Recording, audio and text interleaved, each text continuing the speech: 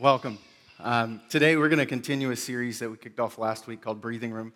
And if this is your first time today, welcome to Encounter Church. I think you're going to love it. If somebody dragged you here and you're like, I don't really want to be at church, but it's Mother's Day, and so I have to, let's just be honest, I'm here, I think you're in for a treat. Because even if you don't believe anything that I'm about to tell you from the Bible, I think what you're going to find is potentially one of the simplest but most powerful tools to implement into your life to experience breathing room. The last week, I kind of set forth this thesis, this idea that if we want to experience breathing room, if we want to experience space in our life, that it begins with us addressing the pace of our life. That it's the pace of our life that oftentimes is the greatest enemy for us experiencing a space in our life called breathing room, margin. And that many of us live and kind of experience this idea of frantic, hectic, hurry. Even picked up Sophia, the first book, in my daughter's room this past week. And the whole book was about Sophia's busy day, as if that was a good thing. And we wear the word busy as if it's a badge. How's life? Oh, it's busy. As if we should give medals out for busyness. Or if you said, I'm not busy, maybe perhaps somebody would judge you and think you're lazy or a bum. Right? But when we looked at the passage of Scripture last week, what we saw is that God's not so much concerned about us being busy in life. He really had a better picture of what was best for our life. And that if we're going to begin to live out this space called breathing room, then we have to start with our pace. But I think the challenge is even in hearing that and starting to unpack that, you may think that the pace is about the speed of life. And it's not. That when we talk about dealing with the pace of our life, it begins not with the speed, but with the sustainability. I lived in Denver one summer between my junior and senior year of college, and Denver is an incredibly beautiful place if you've ever been there. I mean, just the Rocky Mountains in grandeur and glory, and you just see the sunset behind it, and it's just this really like awe-inspiring space. But I noticed that in the midst of the first week of living in Denver that each day my lips were getting chappier. I'm going to make up a word because I don't know what you call when your lips keep getting more and more chappy. So we're going to say chapcher lips. So that was what I was experiencing. In the midst of my lips getting chappier, I was also noticing that there was this low-grade kind of constant hum of a headache. I woke up with it every day. And that with each passing day, that my headache got worse. My lips got drier. My headache got worse. And it was this kind of constant cycle. I couldn't figure it out. Because there was nothing like odd about my routine. It was the same thing I'd always been doing. I was still kind of exercising. I was still kind of going through the rhythms of life. But I noticed that with each passing day, it just kept getting worse. And finally, someone who lived there said to me, hey, you don't know this, but Denver is a mile high. It's why it's called the Mile High City. And because of that altitude, because of the humidity, it's a lot drier here. And see, I like Denver because I hate sweating. I don't know about you, but if I could somehow plug my pores so that I wouldn't sweat, I'd love it. I hate sweating. And what I noticed about Denver that I had not noticed about Denver prior was that I never sweated. It was this kind of Eden of dryness. My armpits were good, my hands, my head was good. This was like, man, this place is awesome. But what was happening through the entire time of me being there the first week was I was getting constantly more and more dehydrated. You see, because of the elevation, because of the humidity, I was losing water faster than I was taking water in. I'd been drinking water at the same pace I'd always been drinking water. And now I realized that had presented a problem. And I think Denver, for me, was a really kind of great visual of what it's like for us oftentimes to experience breathing room in life. Because it's not about speed, it's about sustainability. It's about what's coming in to your life. And there being margin in what's flowing out. And that many of us, while it's not a physical dehydration, many of us live in the pantic phrase that's like this hectic, hurry, busyness, and we're emotionally dehydrated. That our energy is depleted. And when we live in it so long that we start to think it's normal, we don't even notice it anymore. And there's this kind of constant low-grade kind of something on the inside that says there's got to be more, there's got to be something better. Other people can't be this frantic, right? And we notice it in the way that we hate standing in lines. We notice it in the way when we start to drive, how a car pulls in front of us completely kind of untwines our entire day. I mean, even earlier this week, I was driving down the road and this huge 18-wheeler started to pull out. Just pulled out in front of me. And I said, oh my goodness, maybe you didn't see me. So, I'm like, okay, I'm in a bright car. Hopefully you notice me. And he kept going. And it was like, he didn't care about me. And it's like, well, he's got to do this delivery, and he's got to get to this delivery, and he's trying to get out before this traffic hits. So what starts to happen is we start to dehumanize towards each other, and we start to grow cold on the inside. And I know that sounds really exaggerated, but when we start to kind of listen to what's happening on the inside, we find that there's this emotional dehydration. And last week, we kind of stepped into this passage of Scripture that maybe even if you grew up in church or even if you didn't grow up in church, you'd heard it before, and it's Psalm 23. And that in the midst of these 6 verses, I think is this beautiful picture of what our life was meant to look like, of peace, not panic. This idea of just purpose, not pain. And if we're going to start to experience that peace, if we're going to start to experience that purpose, and that our lives are marked with those things, not the panic, not the pain, then I think we have to grow in our understanding and in our ability to sustain our pace. And that's kind of what I want to do over the next 20 minutes, is I want to kind of walk through Psalm 23 in a way that's going to give us some tools to help us do that and experience that. And if right now you're good, that's awesome.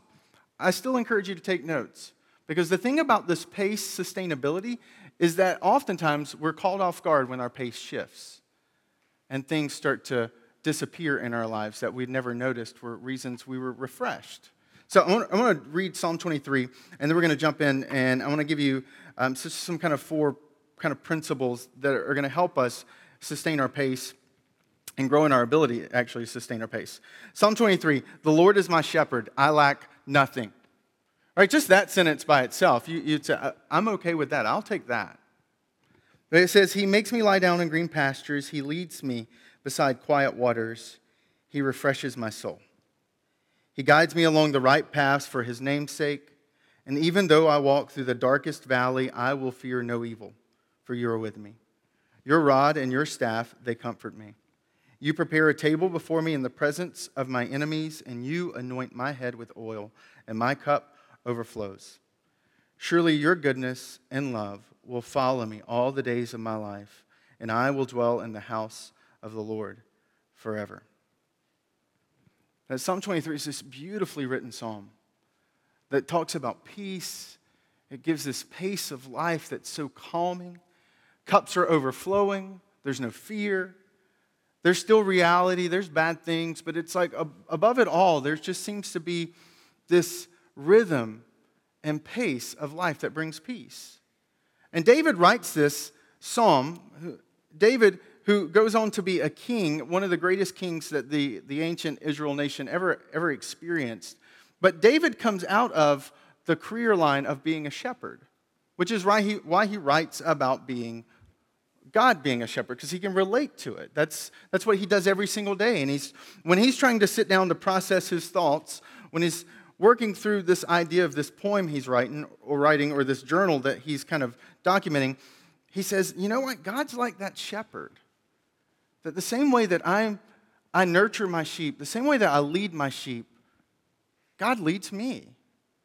He's ultimately kind of settles that God is the pacemaker for the flock. He's my pacemaker too. That he seems to be over the sheep, leading them in a way that brings peace and life and wholeness. And then he begins to walk through verses that, like I said, maybe you've grown up in church, or even if you didn't, that you've probably heard before.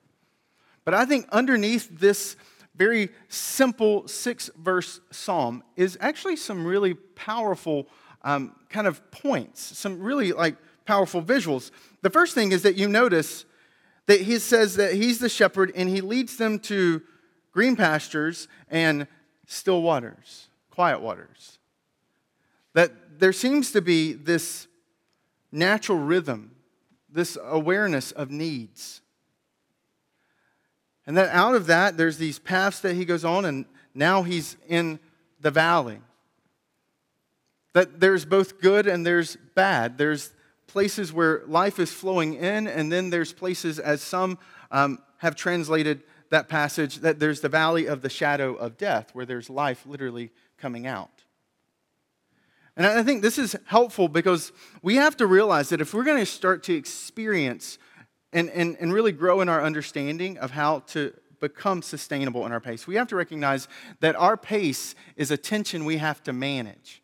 That this idea of busyness is a tension that we have to manage. It's not a problem that we have to solve. And the reason that matters is that because oftentimes when you have a conversation with someone, you're like, how are things going? What's it like? They talk about their hurriedness and busyness as if it's some problem that they can fix. Well, if I could just switch jobs. Well, when my kids get a little older. Well, when we make it through this month. Or they talk about their finances with this sense of, oh, there's just this imaginary finish line, if we can cross it. But that margin and pace isn't a problem that we solve. It's a tension we manage. Because every single rhythm, right, that this shepherd realizes that there are rhythms, there are cycles in the same way that the universe breathes with the pulse of this universal rhythm, that we as humans have heartbeats. We have breathing rates, that we live with rhythm. We have seasons as humans, just like the earth has seasons. That we have periods of time where the demand is far greater than the other. I remember a day very vividly where I used to sit and play video games all the time. And I had conquered wars and worlds and had status that like other gamers, because I had the time to just sit around and do that. If I tried to do that today, we would have some serious marital problems, right? What are you going to do? Oh, I'm going upstairs to play video games. I'll be down in 8 hours, right? Probably wouldn't work.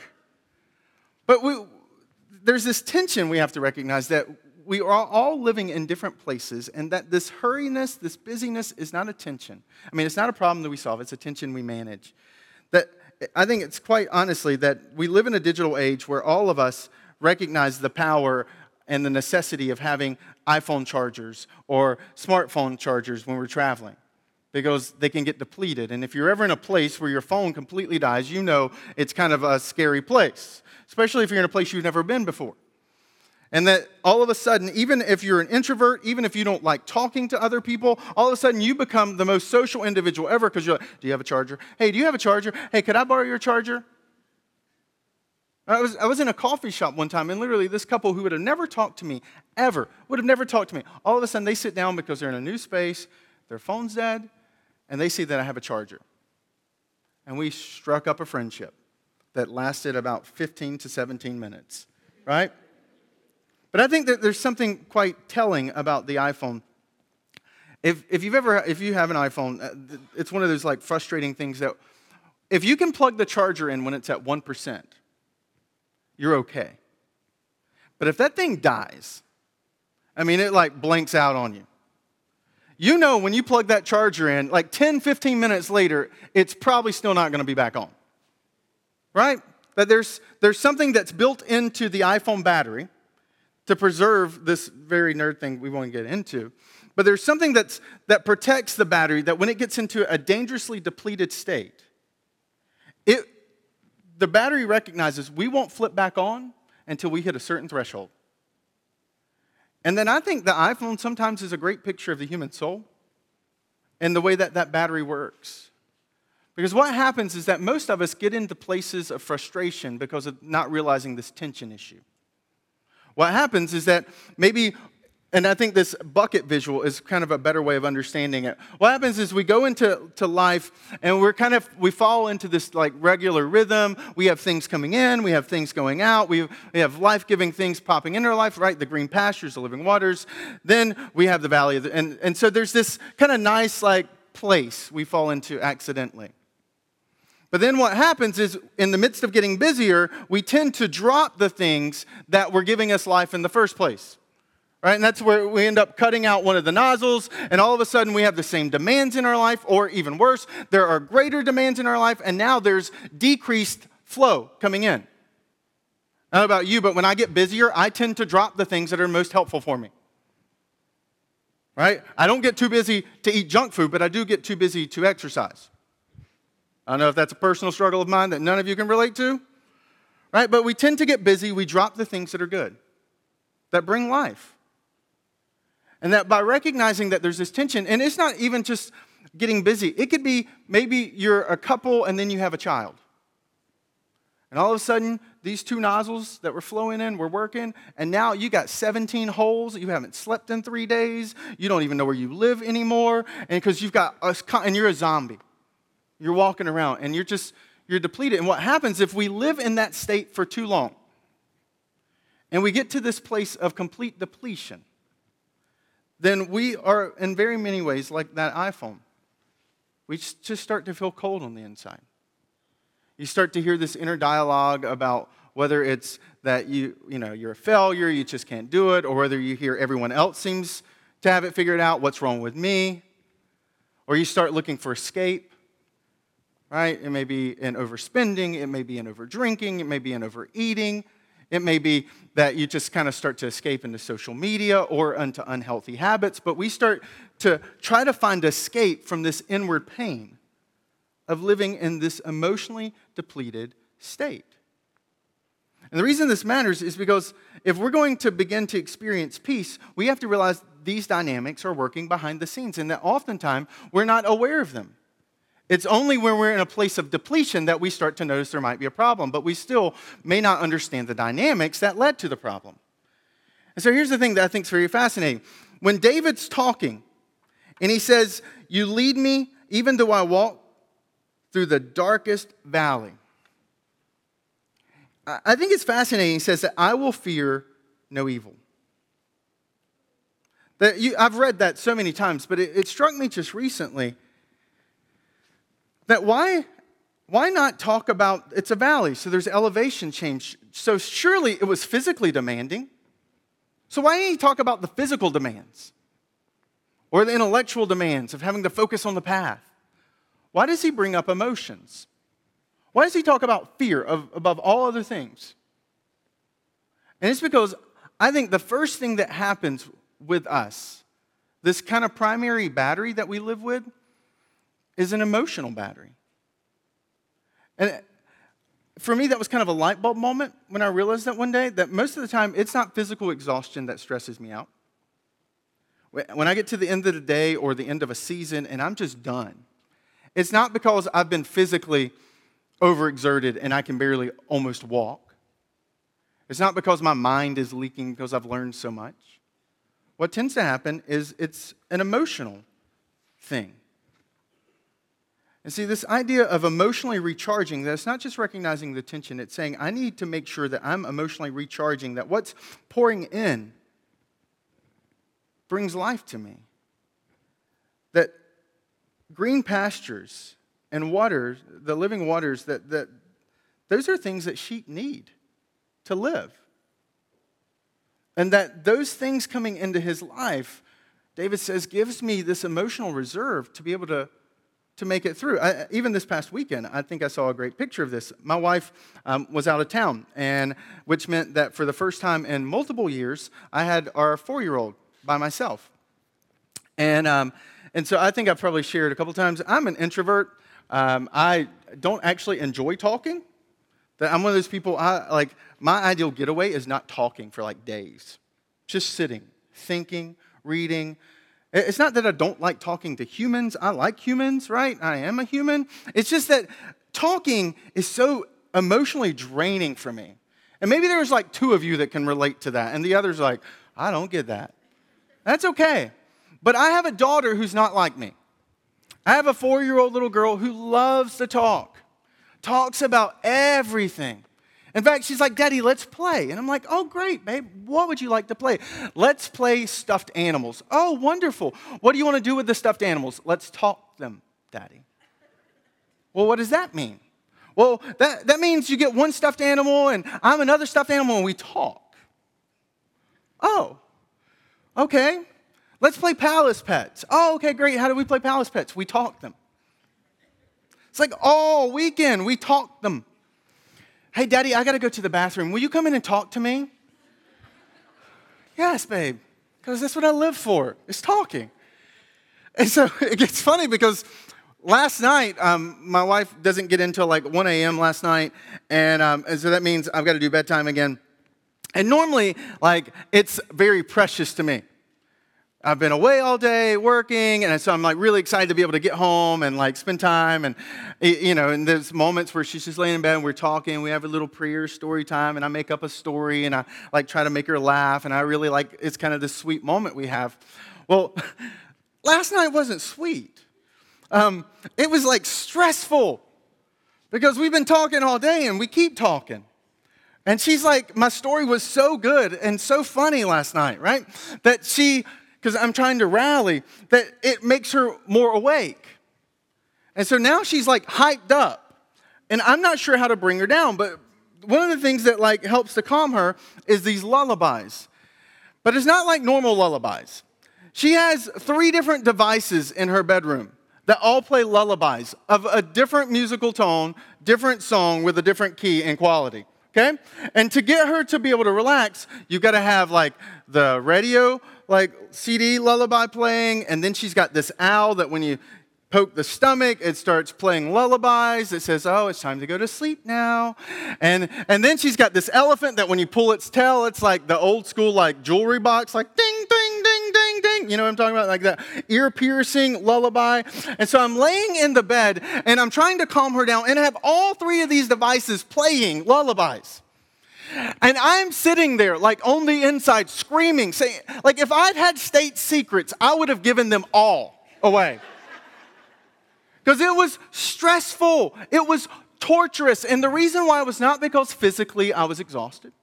It wasn't because intellectually I'd been overwhelmed by the stimulating conversation of our animals talking. It was because I was emotionally drained. And that the emotional battery we all live with has to stay at a place of healthiness if we're going to experience peace. Which is why when you look at this second visual, I want to show you that what happens in recharging us is that the flow into our life tends to come into our lives through at minimum 3 to 5 things that emotionally recharge you. And I don't expect you to like, oh, I know what my 3 to 5 things are instantly. Chances are you've been doing them in your entire life and you've never sat back and thought, those are emotionally recharging activities for me. There's a reason we call recreation because it recreates energy in our life. Right? And so these 3 to 5 things tend to kind of come, and I put E up there because they tend to come in one of these kind of categories. They may be a spiritual thing. It may be, man, when I listen to the music that we sing on the stage, or when I spend time praying or reading the Bible, that's a recharging thing. It may be a physical thing. When I go and exercise for 30 minutes, man, it doesn't matter if I feel worse before I exercise, I'll always feel better at the end. And some of you can relate to that. You're like, I don't want to exercise. Nothing in me wants to exercise. And then afterwards, you're like, man, I'm so glad I exercised. And what you're experiencing in that moment is emotional recharging. It may be intellectual, where it's like you read a really good article that's interesting, you watch a really good documentary, or you see a really good stimulating movie or play, right? Or maybe even ballet. That's something that stimulates you intellectually that when you leave it, you find it emotionally recharging. Or it may be relationally, that some of you, man, when you sit down with certain individuals, you always feel better at the end. You're like, man, I'll always feel better after a conversation with her. Or man, he always makes me feel, I just have a little bit more energy after I leave our time. I have individuals in my life who are like that. And I make sure I put myself around them when I'm feeling low because I know I will always leave feeling better. It's because they're emotionally recharging. Or it may be emotional, and that it's a really good laugh. You like comedians, and the reason you like comedians is because you laugh at them. And the reason you laugh at them and what this dynamic's happening is at the end you feel better because you found this emotional recharging. Or for some of you, right, it's what you call your ugly cry, that you just want to watch a sad movie, or you watch some movie that makes you, and you just like, people around you think that maybe you're perhaps falling apart. But you're like, no, this is my recharge moment. Like when I see a Hallmark commercial and I tear up, man, something happens on the inside. And I tick up a couple %. That we all have these things that recharge us.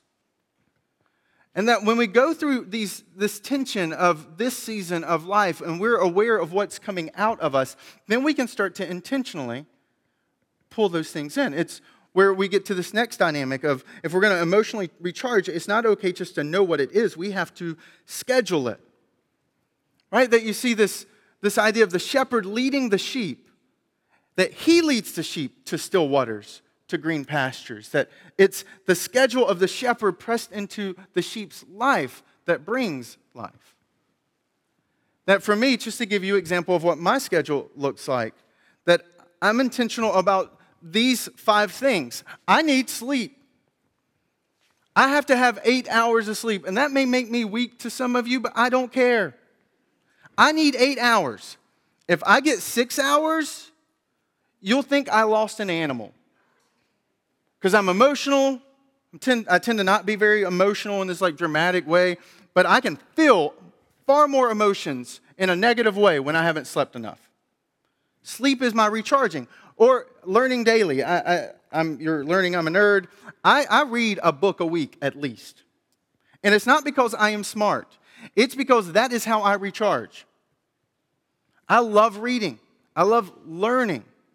And I've scheduled into my rhythm of life reading a book. And the way I tend to do it is audiobooks because I don't have time just to sit down and read a book every single week. But if I'm by myself, whether I'm walking, whether I'm on a train, whether I'm in a car, whether I'm exercising, if I've got headphones in, it's because I'm listening to an audiobook. And I'm doing it 3 times the normal speed. Because I can absorb it and I can get through a book a week that way. For some of you, it may not be reading. You're like, reading is definitely one of those holes at the bottom that makes things drain out. And that's okay, we're all different. For me, a family meal is really important. That if I go beneath 4 times as a family, us sitting down to eat together, I start to feel the emotional drain. That for me, and it may not be your case, like I said, we're all different. We all have this tension we have to manage. But for me, if I sit down with my family and have a meal 4 times in a week, it's very recharging for me. 5, 6, hey, that's great. I'll take them. They're bonus. Okay? But for me, I've found that in weeks that I travel or in weeks when our pace is really, really hectic and I don't get to sit down, whether breakfast, lunch, or dinner, and just sit down and talk and hear what's going on in everybody's life, that I feel emotionally kind of depleted because of it. And so I make sure in how I schedule my life and family's life that we have 4 meals a week together and exercising. I hate exercising. I don't enjoy it. I don't understand people who enjoy it. There's no part of me that says, all I want to do is go outside and run today or go lift weights. But I know that exercising, always on the other side, I'm more emotionally recharged. In fact, it's pretty commonly understood now that exercise will give you about a 20% increase in your energy. And so on really stressful weeks, I will actually exercise more because I know I need more energy reserves. I'm dealing with a difficult topic, or maybe I'm working through a struggle with a family who's losing a loved one, or working through a divorce. That there are emotionally demanding things that sometimes I step into as a pastor. And those weeks I have to schedule those recharges intentionally. And then this Bible prayer, maybe that you're not a spiritual person. For me, my life's been transformed by Jesus. I love him. And that's a different conversation we can get into another day about how that works. But I pray and I read the Bible every day. And there's usually a verse that stands out, and I'm like, man, and I'll take that 1 or 2 verses or the thought that comes out of a passage I'm reading, and I'll say, I'm going to think about this today. I'm going to look for opportunities in my life where I can apply this. I'm going to look for places in my life where I'm not applying it. It may be show hospitality, and I'm like, you know what? I really stink at hospitality today. I want to be more intentional about being hospitable towards people. So I'm going to put that into practice today, and I'm going to pray about that today as I go through. God, help me be more hospitable today. It's not fancy. There's not angels showing up. There's not some secret language that I have with God. It's just very basic. I'm reading it, and I'm looking to apply it. And where I find there's a disconnect, I try to align my life with him and his word. But for me, that's one of those spiritual recharging moments. That if I don't do that, because there are days where I'll wake up and I'm frantic and I jump out of bed and I just start, and I don't do that, and I can tell my entire day I'm off because I didn't connect early enough to recharge. But that when we're willing to recognize the tension, emotionally recharge and schedule it, that we can start to experience transformation. We're going to start to taste this peace of the breathing room we've been promised. But here's the thing, and I think it's worth noting, this is probably the big disclaimer of this whole theory. You can, regardless of your beliefs in Christianity or God or anything, you can put this into motion and it'll work every time, independent of your belief in God. And the reason why is because God has made us this way, that we are people who live with rhythm, who need emotional recharging, and if we're intentional about doing, what we'll find is that our batteries will start to charge. But the challenge is that David says in verse 1, I think, the secret to it all, because what will happen is if we don't have this last component, we will find ourselves drifting or derailing. The last one is this idea of verse 1. He says, the Lord is my shepherd, I lack nothing. And I think this is actually the foundational kind of platform and all the other principles are built on. Because what David is saying is David's saying, you're my shepherd, I have contentment. I'm content in life.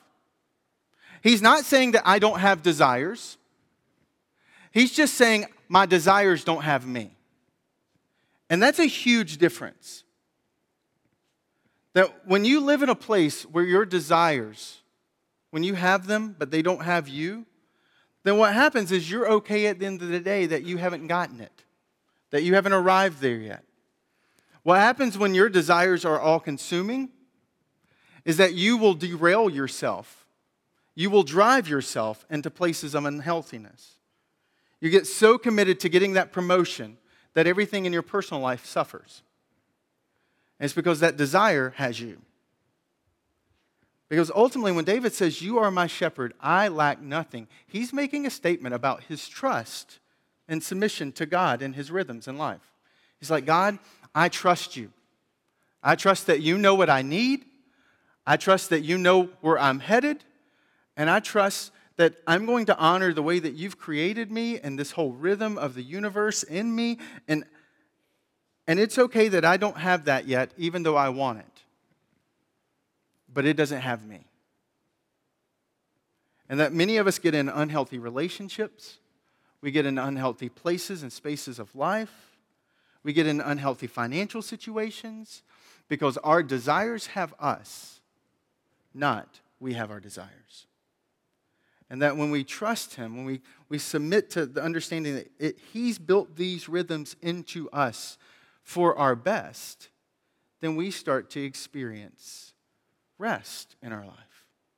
That when you and I recognize that there's a tension that we have to manage, that there's this emotional recharging that has to be a regular part of our life, that when we're intentional about scheduling it, and that underneath all of that is a trust in God, that what we find is that God's best for us is found in our rest in him. That for many of us living with that disconnect right now, that our best is only found in rest. He ends with this passage, and this is how I want to close it, and how I want us to respond, is that David writes in verse 6 that surely your goodness and love will follow me all the days of my life. That in the midst of everything that David has said, David ends with this picture. He's like, God, and the word follow, actually in the Hebrew, it's actually stronger. Literally, the word follow is pursue or stalk. He's like, God, the way you've structured my life and the way that you've allowed there to be this margin, this flow, is that my entire life, I know that what's pursuing me is not the next deadline. It's not the next thing. It's not all the things that I haven't done. That's what's marking the pursuit of my life is your love and your mercy. And that, not deadlines, is what defines me. And so, what we want to do in our response time is we want to just celebrate that love and remind us of that love, but also to even unpack the fact that I gave you a lot of really kind of helpful things that require you to jump into it. That for you to start to experience emotionally recharge, you have to answer the question, what recharges me? And that maybe you've never even thought about that question. Maybe you've never processed through that question. Then we want to give you a space. That's why the band's going to lead us in this song. It's just a song about his love. Because the intention that God has for us, this desire that God has for us to experience his best is found in our rest, and we have to be intentional about saying, I'm going to pause to figure out what that is. I'm going to start to look to say, what is it that recharges me? And unapologetically schedule it into my life. And not only in my life, schedule it in the lives of those who are around me. Because I want to be for them. But by us taking this moment in this next song just to say, what are those things? Then we set ourselves up for the rest of the month to come back and look at how do we apply this idea of margin in our relationships and our finances and just to life as a whole, so that when we get to the end of this thing, we don't regret where we've been. Because we'll have lived with breathing room the entire time. And we could live and taste a life of goodness and mercy. I want to pray, and then the band's going to lead us in a song, and we're going to respond. But I want to thank you for being here today. I really am excited about this teaching. It's kind of an atypical sermon, and I've just dumped so many tools on you. But this was transformational for me, and is still transformational for me. Because God really does want the best in our lives. And it comes in us submitting and resting in him. Let's pray. Jesus, thank you. Thank you for your grace and your mercy. Thank you for this word and this teaching and the fact that you know us, you made us, you formed us, and that you desire for us to experience rest and breathing room. And it's in your name, Jesus, I pray.